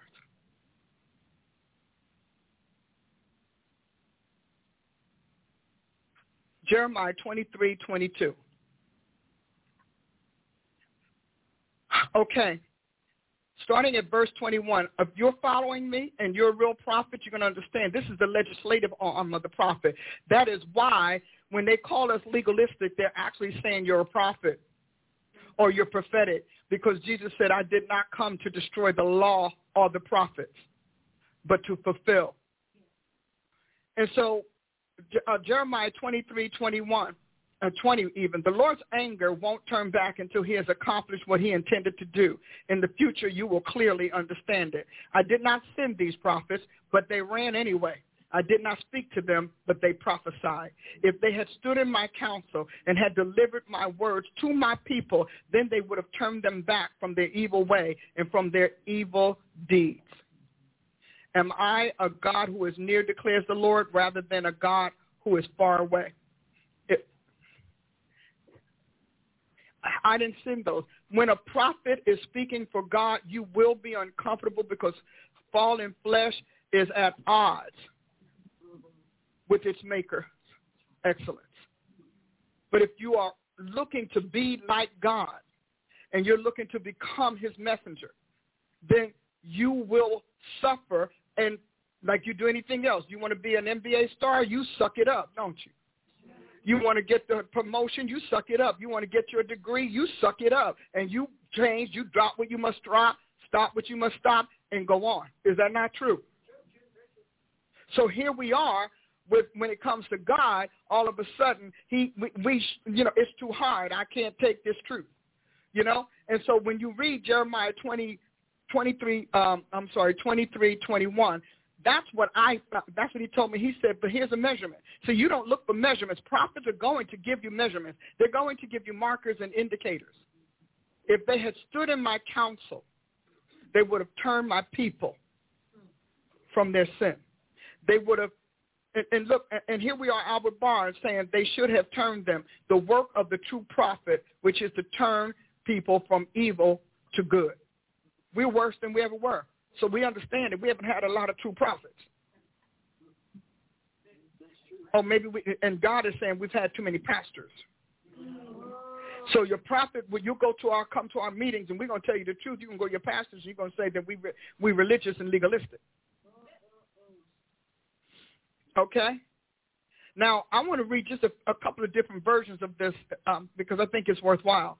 Jeremiah 23:23, the Tree of Life version. If they have stood in my counsel, then they would have announced my words to my people and turned them from their evil way and from the evil of their deeds. Is that interesting? Here's, I'm going to go over here. Okay, when we talk about Young's literal translation, but if they had stood in my counsel, then they caused my people to hear my words, and they turned them back from their evil way and from the evil of their doing. So the point is how they're voicing standing in God's counsel. Here's one you'll like. Certainly my chief prophet will love it. God's Word Bible. If they had been in my inner circle, I told you you'd like it, didn't I? They would have announced my words to my people. They would have turned back from their evil ways and the evil they have done. So we've got God's counsel, C-O-U-N-S-E-L. We've got God's counsel, C-O-U-N-C-I-L. Okay? Again, ISB, if they had stood in my counsel, which means my tribunal. See, these people are not even in God's inner circle. And had delivered my words to my people, then they would have turned them back from their evil way and from their deeds. Sometimes you all need to hear it in more than one way. If they had stood in my counsel, then he said, then they would have caused my people to hear my words. So a real prophet opens your ear to the Almighty. They remove that circumcision of the ear, pull back that skin so you can hear. All right? It's important that you recognize the difference that we would have, that we should have. And another one said they would have proclaimed my words to my people because they had been in the council. See, a lot of these people have never been in God's inner sanctum. They've never been in his circle. In my dictionary, I have a word called sod, S-O-D or S-O-D-E, depending on what translation in my dictionary, and it talks about what it is to be in God's inner circle or to be brought into his closed chambers. Is that good to know? And so, and then when we look at the last two, now I like to do it, but Jeremiah 23:22, Bible in basic English, if they had been in my secret, then they would have made my people give ear to my words. That's powerful. Turning them from their evil way. And then Brenton, if they had stood in my, if they had stood in my counsel, if they had hearkened to my words, then he would have turned my people from their evil practices. See, these are criteria. These are not just statements. These are measurements. These are gauges and benchmarks. All right? If they have been, now this one I love. This is CEV. Get ready, Chief. Ready? If they have been, this is so powerful. If they had been in a meeting of my counsel in heaven, I'm done. Hit something, girl. Hit that bell. Come on here. See, their failure is telling on them. It's exposing them. If they had been in a meeting of my counsel in heaven, they would have told you, people of Judah, to give up your sins and come back to me. That's really good. I mean, it's important for us to understand. I like to read all of this, you know. And it said, another one says, if they had made my words known to my people, I should have turned them from their evil ways. Here's another one, Jeremiah 23:22, the easy-to-read version. If they had stood in my heavenly counsel instead of the counsel of men, if they had stood in my heavenly counsel, they would have told my messages to the people of Judah. They would have stopped the people from doing bad things. They would have stopped them from doing evil. So when God says that this is the failure of his prophets and why he's making the sun go down, because if you are a real prophet, the one thing you can't stand is to go too long without a dream. Prophets have got to dream because that is our download. Okay? Prophets have got to dream. How many of y'all are prophets in here? Hold your hand. How many of you all would go crazy if you didn't dream? How many of you dream more than once a week? More than twice a week? How many of you dream almost every night? Okay? And we know better than to act bad because we know if we act up, he's not going to talk to us any longer, and then we're scared. Okay? All right, cable disconnected. It's She said white side. Please contact your service provider. Provider. Oh, but he's not talking. Okay? Yes. As a matter of fact, you have been deleted from our system, from our database. See, that's how come when you see prophets begin to exaggerate and to begin to conjure words, it's because God has cut their channel. He's cut their feed. So they're not hearing from God. Now, thankfully enough, most times people don't realize it. They won't know God cut their feed until they read Scripture. You know, I have a book called When God Goes Silent that explains this in detail. Jeremiah 23, this is God's News Bible. You might like this one. No, access denied. Feet cut. You know, God, here's God to the Holy Ghost. Cut. Here, God's News Bible. If they had known my secret thoughts, they could have proclaimed my message to my people and could have made them give up the evil lives they live and the wicked things they do. But see, you know, we got the pastors that talk about the good news, and the good news is like the lollipop factory. You know, God's the candy man, and we have been in candy land. You know, I was stunned at how many preachers were spreading around Candy Crush. I said, there's something prophetic about that. There's something indicative about that. I'm just saying. What can I tell you? Now, Solid Bible Polyglot. And if they stood with my support and they hearkened to my words, then my people would have turned from their wicked practices.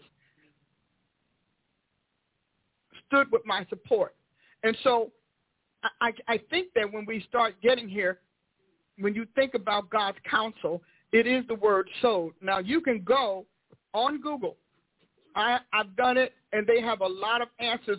Every one of these translations is in the definition of the word sowed, which is H5475 in Strong's. For those of you who are going to do something with this information, it's H5475. That means Hebrew, and these are the things that it says. If you want, we can go on. I'm having a blast. Says mine. Okay, the word sowed means. What's interesting, council, council, which is the tribunal body, a body of governors and body of leaders, and then council, which is advice, and assembly pretty much speaks for itself. And it means the circle of familiar friends, which means if they were friends of God, they sang that, but they weren't his friends. They were not friendly to his truth. They were not friendly to his righteousness. Is that right? They were not friendly to his will, his purposes. They were not even friendly to his people because he led them to sin. Okay?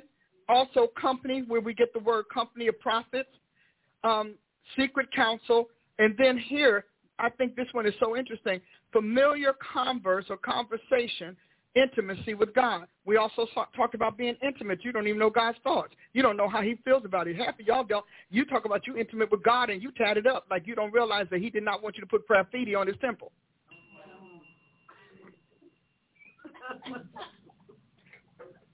What did I do? I'm just being, it's the truth.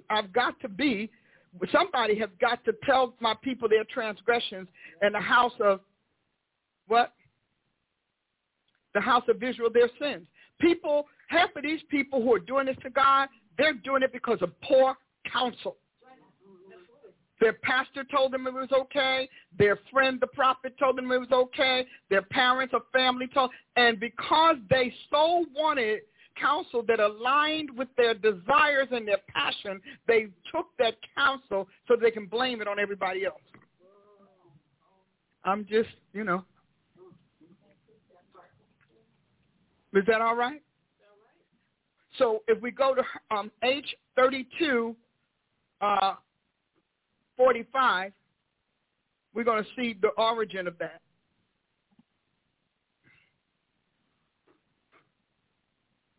And it's telling you, did I do it right? It's telling you that word has come from a particular, and it talks about, now we're talking about sold, so it's talking about to found and fix. This is under BDB, found, fix, or lay a foundation. So if people had been in God's counsel, they would have stood on his foundation. And then another one that says to fix or seat themselves close together, to sit in a conclave. To sit in a conclave. So had they been in God's conclave, see, he's saying that. To fix or sit themselves close together in a conclave. I wanted you to get this. And also to establish, appoint, and ordain. So when you think about this word, because this is the word I got, and I got this word not even from the Bible, because back then I did not have a Bible that gave me the Strong's, whatever. I got it from a Swiss prophet who wrote an amazing book and did a extensive explanation of being in God's secret chambers. I don't know about you, but isn't that one of those Selah moments? He said, if you had stood in it. So, I mean, and that's, that's just understanding the word sowed. If you go to Google, you're going to see all of the teachings on it, Hebrew and Greek. Just key it in SOD or key in the number. Most times you go faster if you just key in the Strong's number. Because when you do, you come up with something altogether different.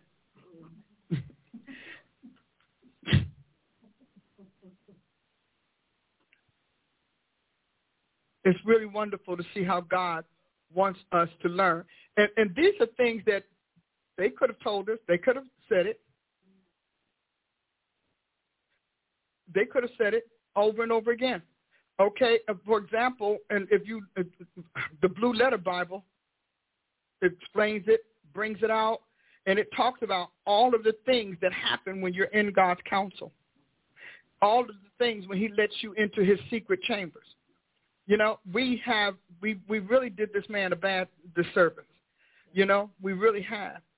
And it's, it's bothersome to me that people are talking and calling themselves prophets and you never read the prophets. You never read the Bible. We can't even get you through the book of Acts. So you're, according to Ezekiel 14, those are the prophets. We can't get you through Jude. No, but Jude's scary. Yes. Jude's scary. But we can't get you through that, and you all are walking around, and you don't ask prophets questions. You don't do it. In my handbook, I got a handbook somewhere. Anyway, but in my handbook, we have questions that you can ask and answer. There are, and also in my, I just love this team. There's something always there. It's there. I just have to find it. Okay, it's in my prophet's handbook, which is a textbook that you can use to train prophets. And on page Traits of False Prophecy, page 334, for those of you who have it. I'm sure by now Rachel has it up on the screen. The following statements reflect the hidden agenda of prophecies. What they share is a veneer of good deeds and positive motives that make one wonder what could possibly be false about them. Here is where the astute and resolute prophet must hold his or her ground. Despite the positive nature of the objectives, it is their motives and mission outcomes that must be suspect. How God-inspired are these cosmo-humanitarian aims? Are they steeped in carnality? Do they seek to replace the Creator's plan and truth? Is there an underlying intent to divert the souls recovered to and from the Lord? Is there a fundamental seething against him spearheading these good deeds? Here is the greatest test. Does it exhibit the Antichrist spirit? Does it aim to assault, discredit, scorn, or otherwise overthrow Jesus Christ, his kingdom, or his deity? If so, then regardless of its humanitarian stance, it is not meant to serve the true and living God. Read the list of traits below and measure them against the questions just posed. False prophecy has one or more of these goals in mind. It aims to motivate or achieve any one or all of the following without the wisdom or involvement of the Creator. The first thing that we have on the list is clamors for peace on earth. Jesus said, I didn't come to bring peace but a sword. Calls for the elimination of world hunger. Jesus said, you're going to have the poor with you always. Proclaim religious unity of man independent of God, the Creator, or the new birth, ecumenism. Exalts the flesh, humanism. Divides the flesh from the spirit, carnality. Exalts the primacy of man to the point that humans are God. Defiles the worshiper. In other words, all of these sex things that we have going on, that's false prophecy. Because sex is a trigger word. And sex is to make you continue it, because devils need sex to transfer and transit from one person to the other. And Chief found a book for us. I don't even know if I want to mention it because, see, some of y'all so weak we can't even give y'all references. All right. Eliminate sanctification. eliminates sanctification, blocks holiness, causes a retreat from God, fosters carnal indulgence, appeases carnal appetite. Now, there's a bunch of these, so I'm going to hop around. But if you took each one of these and explained and illustrated them, matched them with Scripture, you'd have a false prophecy course. Yes. All right? Turns to the world, secularism, makes flesh, humanity its strength, lends to or culminates in immorality, immodesty, or hedonism. Now, I'm going to tell you something. You all can say all day long, these are deep prophets, but if they are immodest, if you're talking about swinging boobs, you're talking about tight pants, you're talking about uncleanness, you are still dealing with a false prophet, because this is a package that is selling the lie by using or seducing you with the truth. All right? It makes you self-serving and indulgent. It ignites strong cosmopolitan influences. It exceeds the realms and boundaries of Scripture, ignores the cross and salvation, compromises God's righteousness, or misconstrues it. It makes you doubt. It makes you doubtful and double-minded. It dismisses the Lord's sovereignty. It clashes with established and revealed prophecy, grieves, quenches the Holy Ghost. It perverts doctrine and sparks heresy, negates the new birth, crushes the new creation.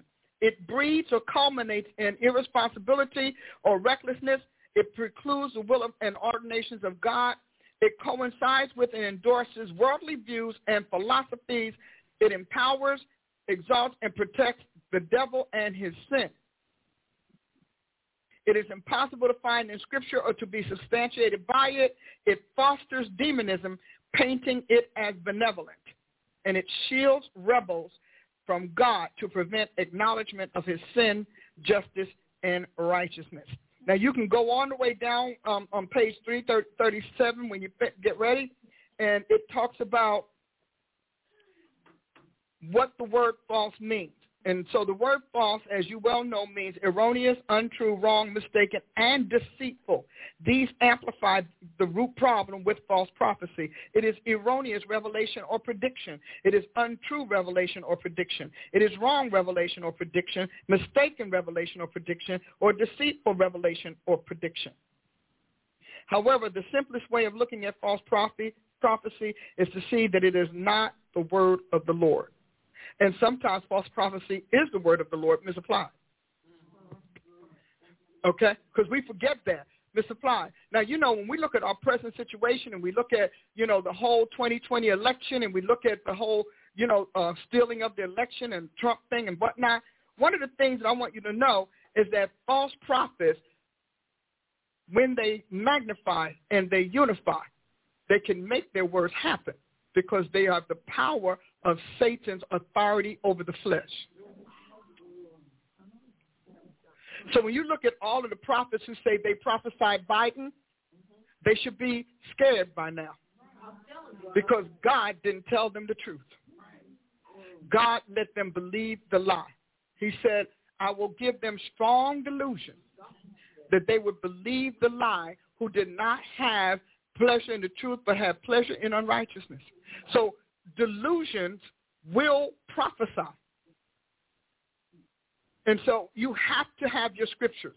You have to have what God said, what God didn't say. I'm going to give that to you. Thank you. And how he said it. Talk about, while we have a few more minutes left, I want to talk about discernment.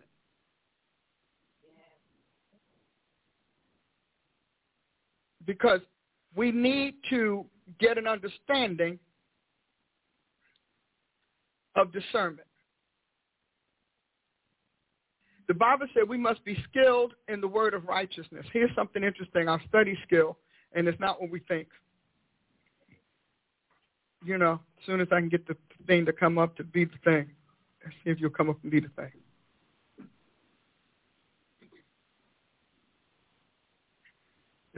It's not moving, huh?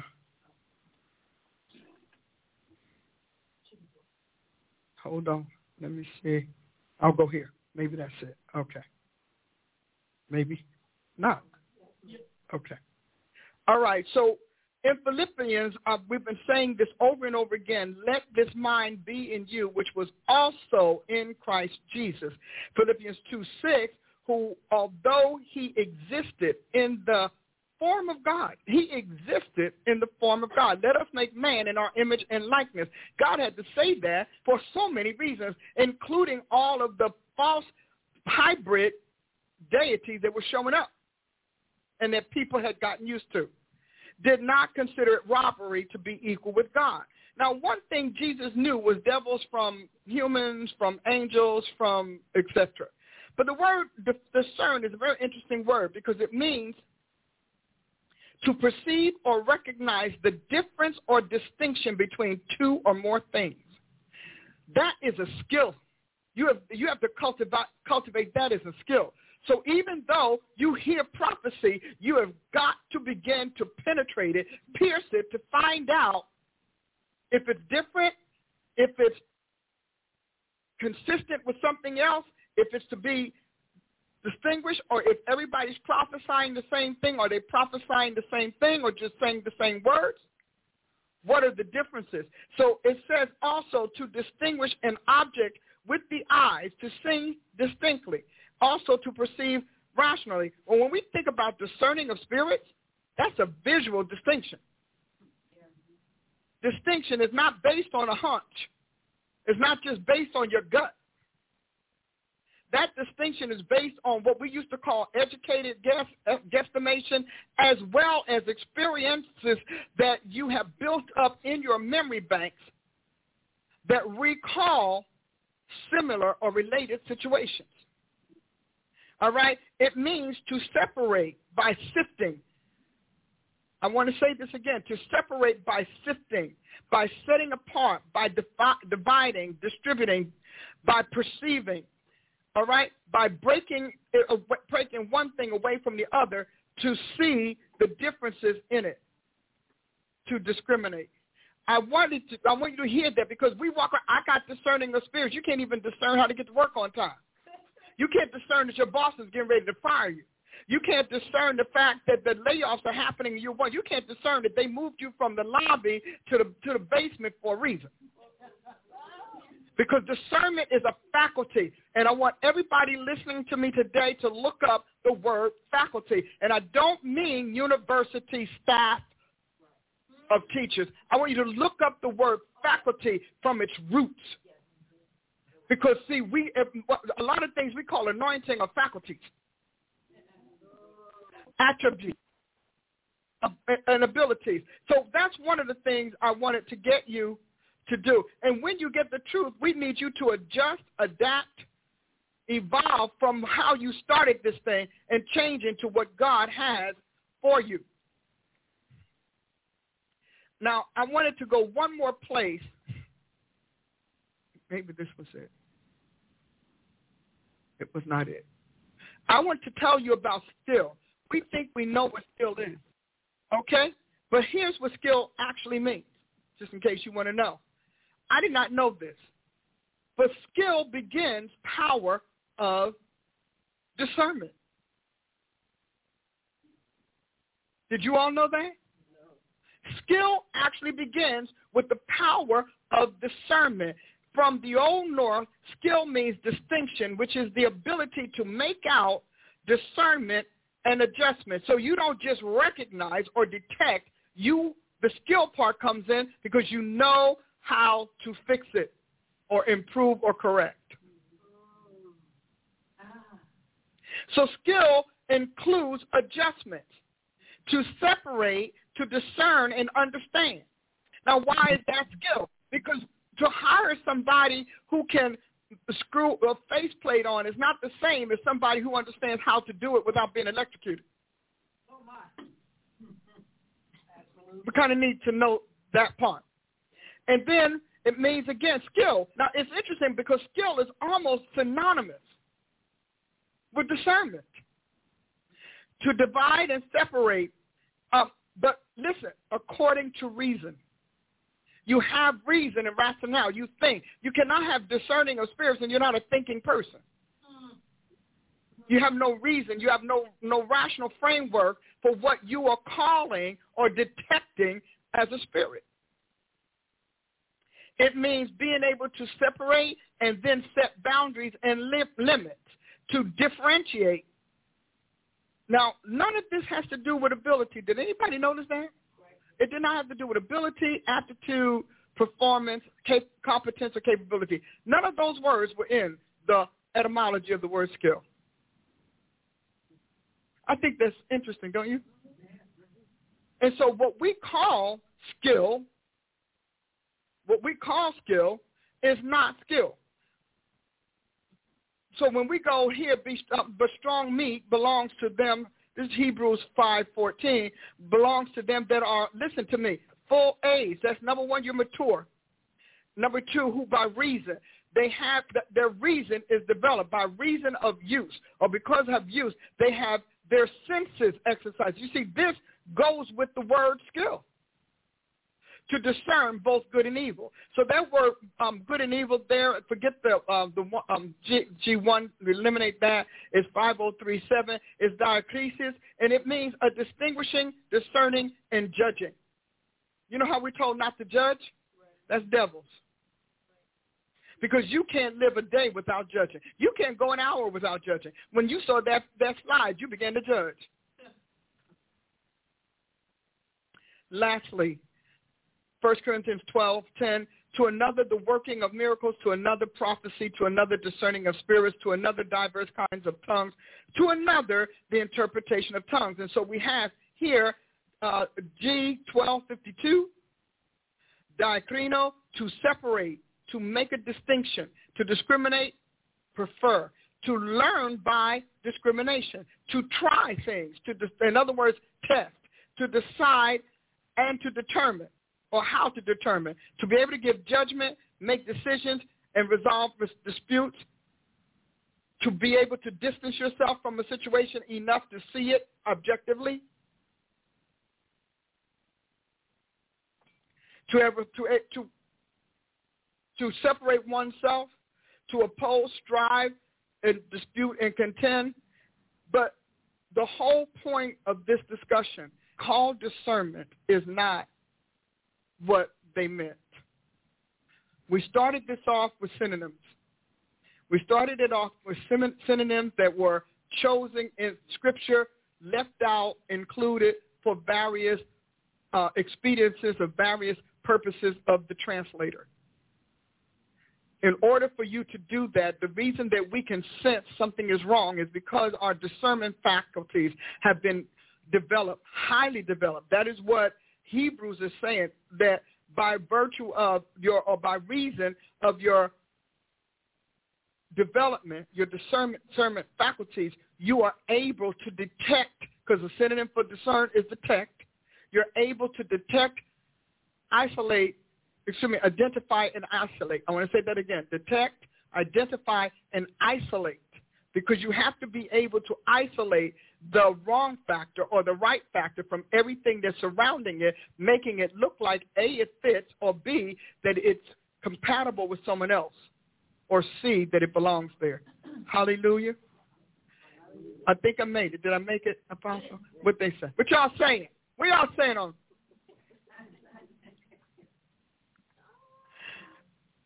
They probably all went back to work. I'm getting it hard today.